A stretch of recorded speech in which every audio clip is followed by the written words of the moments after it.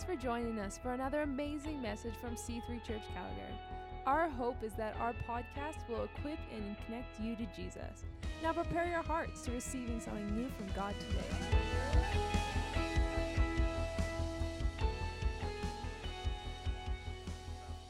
Tonight, Matt is going to be preaching, be part of the preaching team at East Village tonight.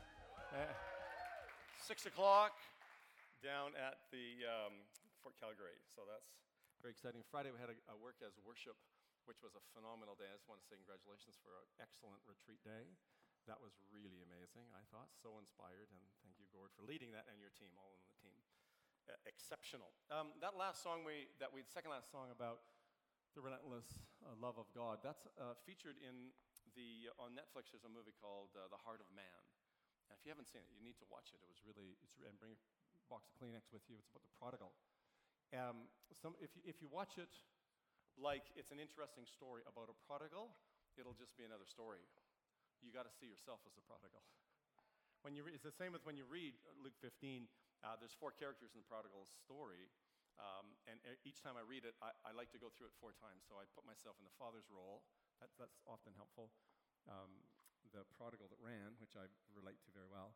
The prodigal that stayed, the older brother, and also the servant. I'm sure that servant was pretty impacted by that whole scenario. And so it's really important that we connect ourselves to the Bible narratives and include ourselves in that. This next weekend is going to be the weekend that Canada's hosting Burn with Sean Foyt, and that's going to be going on. You can register online, still get a discount for that, and that's going to be starting Friday and then going all day Friday and Saturday, I think, something like that. Okay. Burn. Oh, and today is C3 Toronto. They're celebrating the 5th anniversary at Massey Hall in downtown Toronto. And, just listening to, I remember I've been there for every wedding, every birthday except this one. And Sam, casted this wild vision. We want to be a church of 1,000. And, of course, you're sitting in a room with 9 of them, and you go, really? But they will have had over 1,000. They probably had like 12 or 1,300 people there today after 5 years. Just remarkable, really, what's going on. So we're part of that, sending them. So we celebrate with them today, and we're very, very happy about what's going on there. Take your Bibles and turn to John chapter 15. I've entitled my message "An Understanding Heart." I'm talking about relational essentials, and I feel I owe you an apology for the last 2 weeks when I've been talking about offenses and judgments. But I've not adequately helped you to apply that. So I ask for your forgiveness of that. I've just kind of ranted on about a truth which is real and left you to apply that yourself. I think part of a good preaching message helps people put it to work in their life. And so I don't think I've done that very well. I thought of that after I'd left, probably on Sunday night or Monday morning. And the great thing, it's a little bit like golf, like you did bad in the last hole, you get to have another hole. And so I get to have another Sunday. And I often think about this. I have what I call PMS, that post-message syndrome. You wonder, why did I say that, or what's going on with that? And I want us to look at this. There's three chapters, 14, 15, and 16. That Jesus is actually preparing the disciples for what's going to happen. These are riveting chapters because chapter 14 and verse 1 begins by saying, don't let your hearts be troubled. So this probably could be the recipe for troubled hearts. How to deal with a troubled heart. Probably could these next 3 chapters. It talks about I'm not going to leave you as orphans. I'm not going to, I'm going to make sure I'm going to send the Spirit of truth, and He's going to tell you about things that are still to come, which is so exciting, having that relationship with the Holy Spirit and how He's going to lead you into truth. He's going to teach you stuff, and so don't let your hearts be troubled. It's going to be great. And right in the middle of 14 and 15, for 16 is this chapter 15, where Jesus begins by saying, "I'm the vine, you're the branches, and my Father's the vine keeper." And so I went into that for a couple of weeks now. And I want to just begin at verse 12 by when he said, "I command you to love each other in the same way that I loved you." Now that's a tall order, loving others as Christ has loved us. It'd be worthwhile to just start your journal with that at the top of the page. and saying, okay, how did Christ love me? Okay, then that's how I'm to love others. This is a different dimension of life, is doing that. And then he says this, and here's how you measure it. He gives us the metric. If you're loving others like I've loved you, here's the measurement. Here's how you'll know. That no greater love is shown than when people lay down their lives for their friends. That's what he said. And then he carries on for a bit there. You're my friends if you obey me. Oh, great. And he did, as our friend laid down his life for us. That's what he did do. Didn't just say it, he lived it. And he said, I no longer call you servants, because a servant doesn't confide, master doesn't confide in his servants. But now you're my friends since I've told you everything the Father's told me. He's confided in them. You didn't choose me, I chose you. Many of you think that you chose Christ. The fact is, he chose you before you ever chose him, before you took a breath. And I appointed you to go out and produce fruit that will last, so that the Father will give you whatever you ask for me using my name. I command you to love each other. He said, this type of love will actually change the way that you talk to me. It'll change the way that you view the world. It'll change the way that you'll view another person. If we're going to have kingdom relationships that are healthy and Christ-like, it's going to require specific characteristics. I thought of this, there's no greater love than to lay down your life for a friend. And then I thought, that's kind of sad, because if you lay down your life for your friend, now you're gone. You don't have a friend.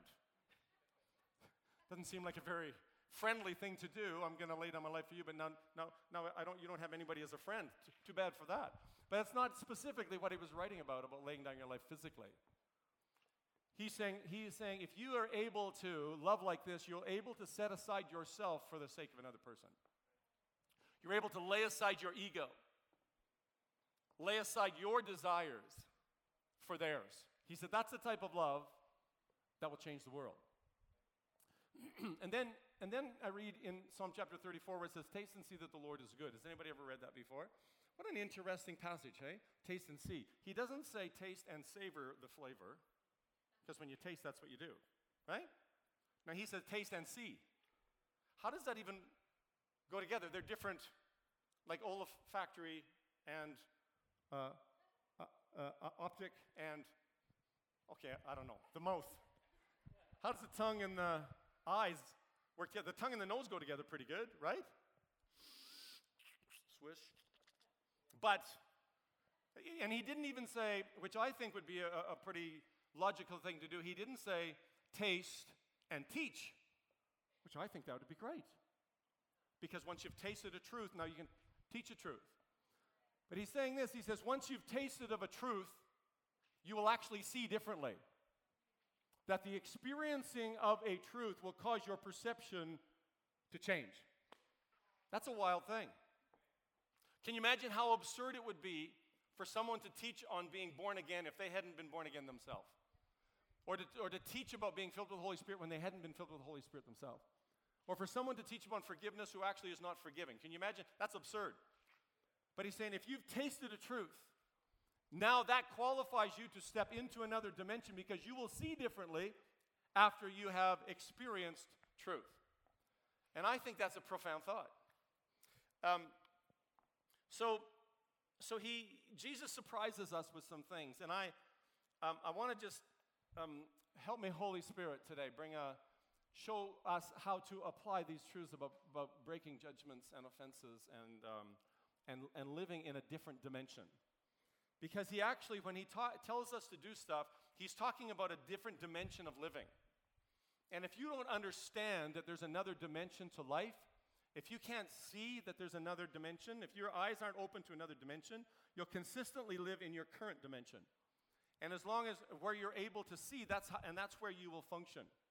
If you can't, when he says to us, I say to you, like, love your enemies, and you're, really? But if you don't see that that's of a benefit to you in some way, if you don't understand what he's saying, he's inviting you into a different dimension of life. I don't want to love my neighbors at all. Yeah, no, but there's another dimension, and it's the same about the dimension of your relationships. And he invites us into a new level of living by helping us understand that there's another dimension to kingdom relationships. They're completely different. So many assume what the Bible doesn't say, but we think we know what it says, so we end up finishing the sentences. I get confused. And so when I do, I need to come back and listen to what he is saying, who's he saying it to, and what's he saying to me from that specific passage. My conviction is that I can't say that I trust God and don't trust his word, because he is his word. If we are going to trust God, we have to trust his word. You can say, well, I trust God, but his word, I'm just a little bit meh. Like the statistics are scary about how many people believe that the Bible is a great book, but it's not the word of God. It's scary. Very low percentage of people in Canada. Very low. One very easy mistake I have made, and I do it very often, is I don't actually have ears to hear. And this creates all kinds of problems for me. For example, when he talks about the kingdom of heaven, I automatically just move ahead and say, oh, he's talking about access to heaven. But he's not. He's talking about another dimension of life. Access to heaven is completely different to the reality of the kingdom of heaven. He says the kingdom of heaven is within us. He says the kingdom of heaven is all around you, but you have to have eyes to be able to see it. So when he's not referring to getting to heaven. When he's referring to is a realm of life that we may not be functioning in right now. One, getting into heaven, access to heaven, is actually based on faith in Jesus Christ. That no man can touch and no man can steal and nothing can separate you, not even sin, can separate you from access to heaven if you choose Christ the Savior. But there's another realm where we transact with people and with business and our daily life that's totally different to access to heaven. It's access into the kingdom of God, which is functioning here, where it requires a king and requires our submission to that king to function within that realm on the earth right now. We can mess up and do crazy things and bad things and awful things, but God will not forsake you or leave you. He continues to chase after you. It's miraculous to me when I read that he was going to pour out his Spirit on all flesh. Do you know what the word all means? Isn't that amazing? And then when he said that when he came into the world, he is the light that lights all men. Do you know what all men mean? But surely, Jesus, you didn't mean, you meant people who are gathered on Sunday mornings who are good people that give to missions and those type of people. No, he didn't say that. And he didn't say that it was specific to a gender. He says on your sons and your daughters. He didn't say it would be specific to any socioeconomic area neither. He says on your slaves, on your bondservant, and on your masters. He said, so here's what's going on right now. God has poured out his Spirit on all flesh. And you go, no, but aren't we special? Yeah, you're special. Give yourself a hug and high-five yourself. But he loves the person down the road just as much as he loves you. It's remarkable how that works. And all they have to do is make a moment like this and go turn to him, and he comes charging in towards them. That level of grace doesn't seem fair. It doesn't seem right. But it's another dimension of how he functions. So this is remarkable to me. Our citizenship has been transferred, but we can function in a different dimension. I had this one rogue thought. I was saved in 1982. That means 35 years. Does it? No. Probably. What math? 40 years? How long is that? No. Round it off. And spin that for me. I've been saved for 55 years. I'm joking. But someone told me when I was first saved is that once you're born again, you're just a baby Christian. I don't know if anybody else has heard that or not. I'm not sure if that's right. I understand I'm brand new. But I'm not sure if I ever want to quit being a baby. Now, I mean that in the adult sense. But aren't there some things that you're still growing, that you still feel like a baby in? When I'm relating to God as Father, and he begins to show me some things, I have to come childlike to him. I can't say with a swagger and say, got this. I can't do that, right? When you got saved, when your life when it was purchased by the blood of Jesus, you didn't get a baby Holy Spirit. Well, you read about it. You think about it. I'm just saying, I'm just not so sure that that's specifically the case. I want to be constantly growing, and I want to be constantly fed on the milk of the Word. Because I have to also allow those basics to guide my life as well. We don't get beyond the basics of the repentance from dead works and the, okay. So we want the promise, but we don't want to change. And this is what happened in Mark chapter 4. He says, you've been permitted to understand the secrets of the kingdom of God. What's he referring to? He's referring to a dimension on earth. You've been permitted to understand the secrets about the kingdom. But I'm using stories to conceal everything about it from outsiders. How does that even happen? Later, he's alone with them. He said, you guys are permitted. And then he says this. He says, he's quoting Isaiah when he says, they will see what I do, but they won't perceive its meaning. Lord, what's going on? And he says, they'll hear my words, but they won't understand, so that they will not turn from their sins and be forgiven. Because if I have to admit that I've got a blind spot, my life will actually be changed. I'm not just going to seek the benefit. I'm going to seek the giver of that gift. Once I see him differently, he says, you're going to be asked to change your lifestyle. And be, one version calls it converted. So he's looking for us to be childlike in another dimension, and I'm referring to our relationships this morning. Sometimes his parables were directed at a specific crowd, but many times they were just discussing the kingdom. If you look in Mark 4 and verse 26, he says, here's another illustration of what the kingdom of God is like. That kingdom of God, what is that? That's a dimension of life that we can live in right now. He said, here's what it's like. And in verse 30, he says, how can I describe the kingdom of God to you? Well, here's how I'm going to explain. It's like a little seed. This is how it works. If you want to enter into the kingdom and function within the kingdom dynamics, you need to see that there's another level to function in and begin to use the rules, the protocols of the kingdom to function in the kingdom. Do you hear what I'm saying? Okay. Right. Jesus taught like nobody else. Nobody else taught like this. Because he said, what actually has to happen when I'm teaching you something, you have to be willing to apply it to your life, otherwise you won't get it. He says at the end of this, in verse 13, he says, if you can't understand this story, how will you understand all the others? I'm talking about understanding hearts.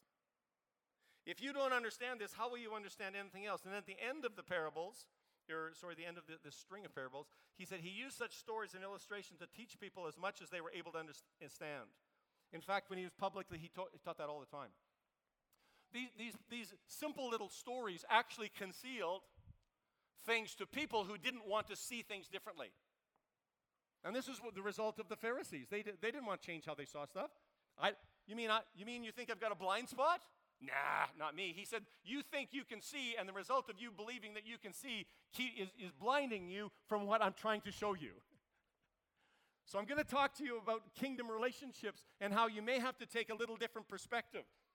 But if you'll taste, then you will be able to see differently. If you're willing to learn, then you'll be able to see differently. And that's what he's saying. And one of the most encouraging verses in the New Testament is verse 21. When he said, nobody lights a lamp and puts it under a bed. We used to sing a song, Under a Bushel. I was a farmer. No, this is a very encouraging, very, very encouraging passage. Because he says, when light has come into the world, I'm not going to hide the light. I'm not going to hide it so you can't see it. But in order for you to see it, you have to be willing to have ears to hear and eyes to see what I'm doing. And if you're that way, if you're teachable, if you're willing to understand, I'll show you things. And you're going to be able to function in a different dimension. I think that's very encouraging. Jesus taught like nobody else. If you had a heart to get it, you'd get it. When he teaches, and this is what happens to us. You have to put it, what's he saying? Who's he saying it to? It's one of the only times that the Bible isn't true. It's when it's taken out of context. You have to read it in context of what he's saying and who's he saying it to. It turns out like Jesus, he's actually quite undemocratic. He's not very Canadian at all, because when you read the parable about him saying, the one who doesn't use their one, I'm going to go give it to the one who has 100. You go, that's not very democratic. No, but if you had eyes to see what he's doing, he said, this one knows how to handle it. You're hiding yours. He's using an illustration to help us understand that he might do things a little bit differently. If you didn't have a heart, you wouldn't understand it. And that's what happened. So what does understanding mean? Literally, both the Greek and the Hebrew word for understanding mean to bring together. That's what it means, literally, to bring together or actually to sit together. Why is that important? Because if you can't bring two conflicting truths, and you'll see this when you read through Scripture, you'll see there'll be two conflicting truths. You go, and you can get confused if you're not careful, but there's a little narrow road between that. And it's just the tension of holding these two truths together. If you can't reconcile that, you'll get confused. It happens to many people. They'll give up. They say, this stuff doesn't work. I say, no, you're just not seeing straight. This happens many times. Actually, that's probably a good definition of prayer, is reconciling two opposing truths, paradoxes, right? Jesus taught in these terms all the time. What's a living sacrifice? It's not a paradox. Is it living or is it sacrifice? Mm-hmm. Are you saved or are you being saved? Mm-hmm. How are you going to get in this world? You're going to give. Hmm? If you can't figure that out, it'll mess you up. It'll really confuse you. But if you can, so the reconciliation of those, having those held together, this is why Jesus said in that parable, you don't have to understand to be able to receive, but you have to understand to be fruitful. Whatever you understand, Satan can't steal. He says there's a seed that I can steal, the one that just sits on the surface but doesn't go in. That's because you're not able to walk together with it. It's not able to sit together in your heart. And when a truth comes to us, every truth has an opposing truth to it. And we have to learn to live in that tension. And that's how we learn to understand. And that's how we learn to trust. And that's how we learn to allow the kingdom of God to manifest within our relationships. This is a very significant thing. I found a couple of years ago, all that health stuff for me, I used this illustration, before, but I would see that the Bible says that by his stripes I'm healed, but yet I couldn't reconcile that to I wasn't healed in my body. Has anybody else? Am I the only one that couldn't reconcile? So what do you do? Well, you live within the tension. If you give up in the tension, you'll miss the promise.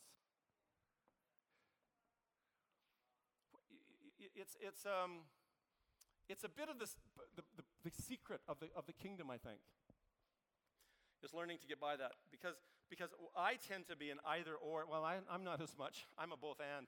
But Kelly's either or, and we're great complements together. And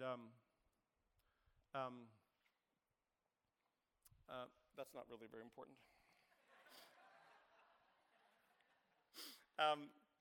But if we can't see, if you can't understand how that forgiveness will heal your relationship, you won't do it. If you can't see that forgiveness is a kindness to you, well, they did they do all of that. Yeah. But you're the one that's in prison. If you can't understand that forgiving someone will free you, forgiveness takes one, reconciliation takes two. You may not be able to reconcile, but you can sure set yourself free. If you can see that the kingdom concepts are different than just relationships are either grace or law. So what do you want to be under? So what do? Is we learn to lay aside our opinion for the sake of the relationship. It doesn't matter who's right. It's completely overrated. Who cares? Well, some of us tend to a little bit. If you can't see or understand that this we'll actually never get free from our past. It's a huge struggle for us to reconcile truths in Scripture. But what you see, you won't be able to, unless you can see it, you'll lean on your own understanding.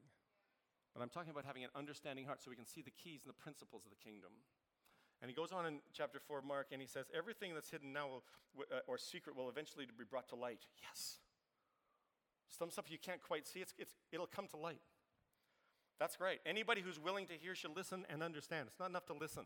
I'm glad you're all listening. My hope is that you'll understand. And be sure to pay attention to what you hear. Well, that I don't have control over what I hear. Oh, yeah, you do. Because it says you do. One version says, be careful how you hear.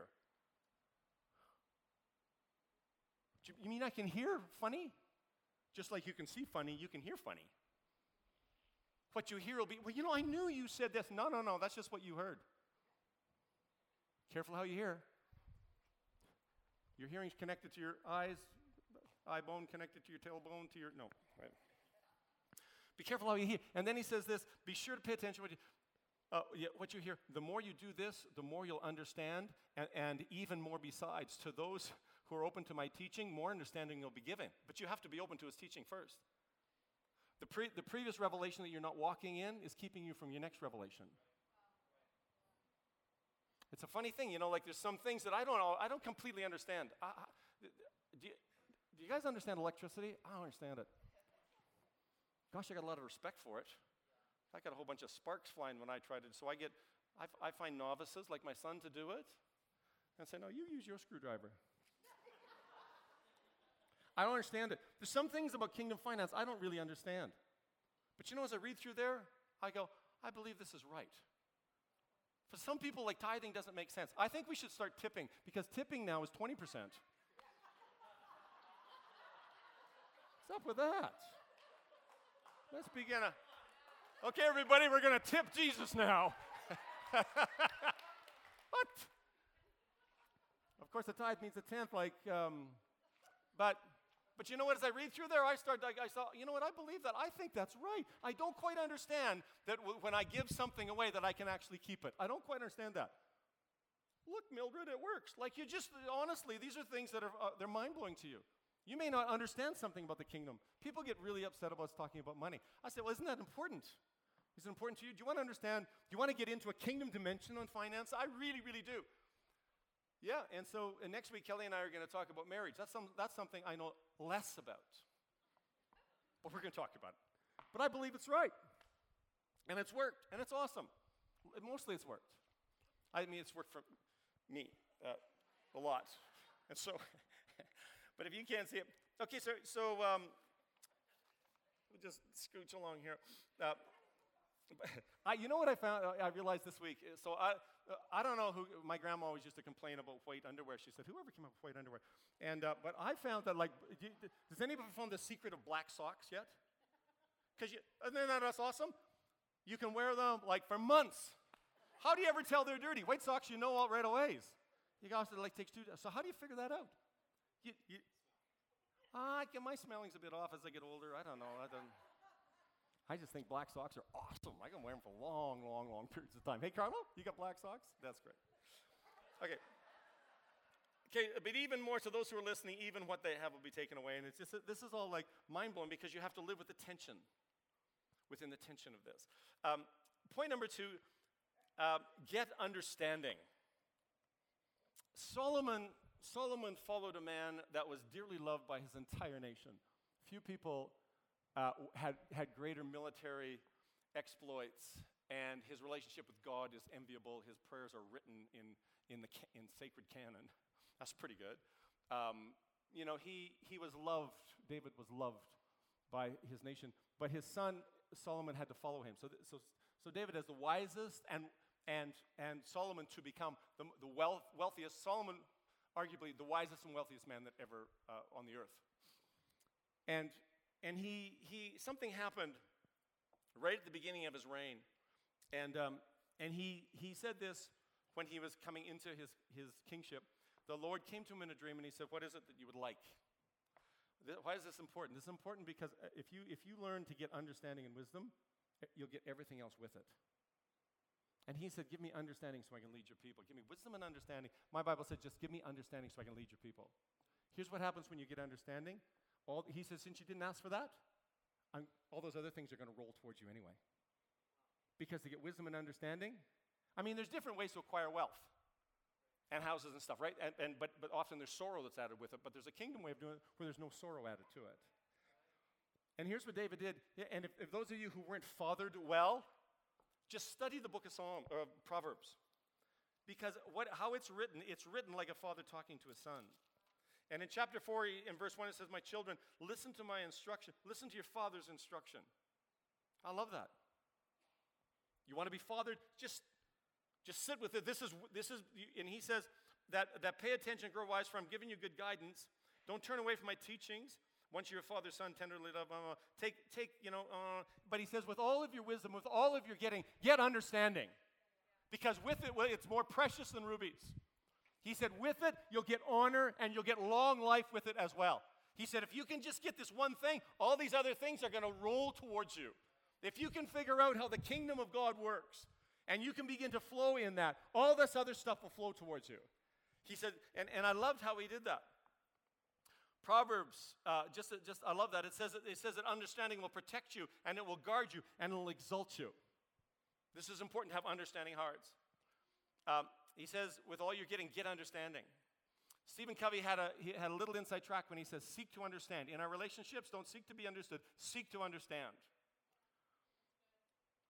You need to understand something to keep it, not to get it. Receiving doesn't depend on your understanding. Getting a harvest and fruitfulness depends on your understanding. Hebrews chapter 11 and verse 3 says, by faith we understand. So if the first thing you do is you have to be humble enough to receive some instruction to get understanding. Lord, give me an understanding heart about kingdom relationships and how they work, because quite likely they'll be counterintuitive to what you've learned.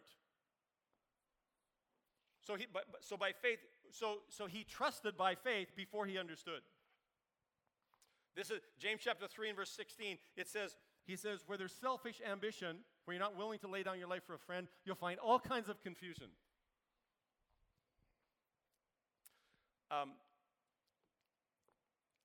So I just want to talk just for a moment, two quick points, about the victim mentality.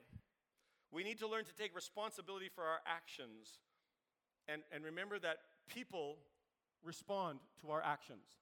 Here's what I've learned. I'm just putting it out there. You may not agree with this, nor do you need to. But you know, I'm really deeply convicted that sowing and reaping is always going on, whether you believe it or not. It's not karma.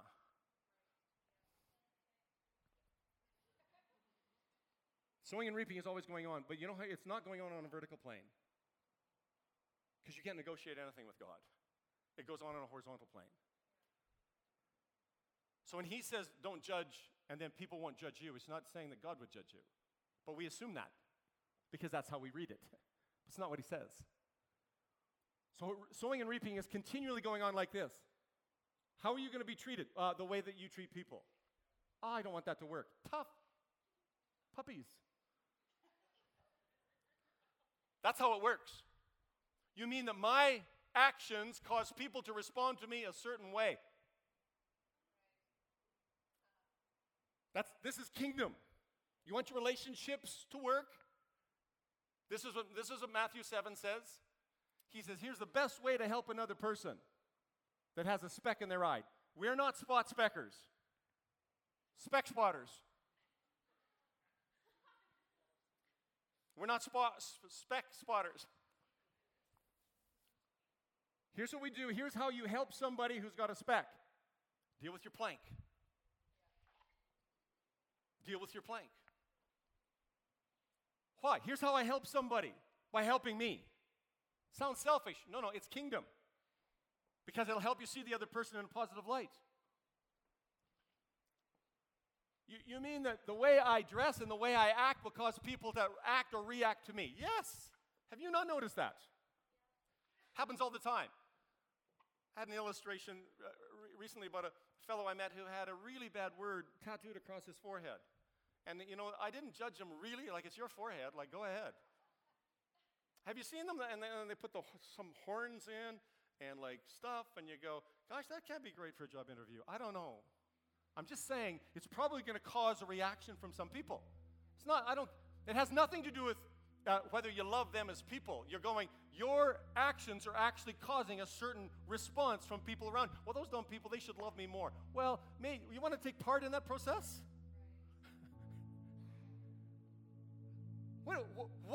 How would you like to be treated? Here's the news flash. Treat other people that way first. That's how sowing and reaping works. You want to be loved unconditionally? People aren't going to love you unconditionally because you just think you're awesome. People inherently are selfish. They're thinking of themselves. So we can break that chain by thinking of them and laying down our life for another person. We can do that. And my actions actually causes a certain response in another person. Husbands, I'm talking to you. I'm talking to you. The way that you treat that queen is going to determine whether she's an angel or a devil. The only time that this doesn't work is with abusers, because abusers are working out their issues, and you're under no obligation to stay in an abusive relationship. That's an issue of your personal boundaries. That's the only time it's violated. Are you really surprised how people react negatively to your negative behavior? You possess the power to create a positive response. Why don't more people encourage me? Oh, settle down. How many did you encourage recently? Bible's really clear. I don't have any friends. Yeah, no, because you're a jerk. The Bible says it's sort of like that. It sort of does. He says, you want to have friends? Be friendly. Isn't that just a mind-blowing revelation? Nobody invites me over for dinner. Yeah, be quiet. Invite them over to your place. Why doesn't anybody ever pay my bill? Oh, how many of you paid recently? You have the ability to create a positive response in another person or a negative response. This is huge. God cannot force a person to be kind to you any more than he'll force you to be responsible for your behavior. That's up to you. Isaiah chapter 42 verse 7 in closing says that he's prophesying about Jesus, that he would open the eyes of the blind and release those who sit in prisons of darkness. Self-centeredness judge everything in light of itself. One of the ways that I found to break judgments and offenses is to write them out. State what happened, specifically how it made you feel, the effects on your life along with the judgments that you passed about them and yourself, and then specifically write out how you choose to release them and how you will see this situation in the future. Read it out loud, and then burn the paper. Don't hit send. Accept God's forgiveness for living in judgment and the time you wasted. Experience God's grace. You'll find yourself you'll be freed up from relational pain. That's one way to do with it. I have found who's going to be influential in my life. The person that will influence you the most is not the person that you believe in, but the person who believes in you. You will find that when you believe in other people, they will start to trust you. Why am I going to trust you? Who here would trust anybody that every time you're with them, they point out all of your negatives and all of your faults? Would you trust them with any pearls of your heart? Are you kidding? But if you found out, here's what I find. If people have my heart, they've got my back. If they'll start to, I found that I cannot actually inspire anybody for their future if I'm constantly reminding them of their past. But when I choose to drop all of my judgments about them, I can now start to see a brighter future for them, and I can begin to speak it out. And it's amazing what happens. They start to respond in an incredibly powerful way. I learned about 10 years ago, I have the ability to make somebody feel significant. Did you know you have that same power? That's a lot of power. You have the ability to make that I don't care if she's a bad server when she shows up. If you just said to her, I really appreciate you serving me today. I'm glad you're my server. I think you're one of the best in this place. Doesn't matter. You're not really lying. But you're calling out something good in her or him. And you're reminding them that they're worthwhile as a human. Here's what happens to people who spot specks. What happens when you dig into somebody else's eye, you get other stuff. You're pulling other stuff out as well. When you're trying to remove a speck, you know who you're thinking of? You. When we're called to serve and love others as Jesus loved us, this is like a mind-blowing thing. Here's my final thought. When you have been with another person, how did you make them feel? Yeah, but I'm just having a bad day, and I'm just having I know. We all have bad days, whatever. Get over it. Here's what you can do, is that you can make somebody feel loved. You can make them feel like their self-worth is, like they're actually, People get beat up all the time. How about being the hero that goes in and rescues them from all their self-pity? Self-pity is demonic. So what do you do when it comes at you? Well, you can either agree with that, or else you can start calling out something. You can change that. You can change the reaction. You can change it. We have that ability. Father, we give you thanks because you are Jehovah Rophe. You are our healer. And we're able to stand in healing because of what you purchased for us today. Lord, we give you thanks for all you're saying and all you're doing. And with eyes wide open, Father, we come to you. We thank you for a fresh perspective this morning, to see you as you really are, risen and living, walking among us, releasing your great presence. Father, I thank you today that your healing shall not just manifest here, but wherever we go, Lord, let it be seen, Lord, that we're the ones that carry your presence. God, I thank you today for your supernatural sight that you've restored. And from this day forward, we walk in great revelation, great perception, and great sight. In Jesus' name, amen. God bless you through those doors. Walk people who can see into the kingdom of God. God bless you. Go and change your world.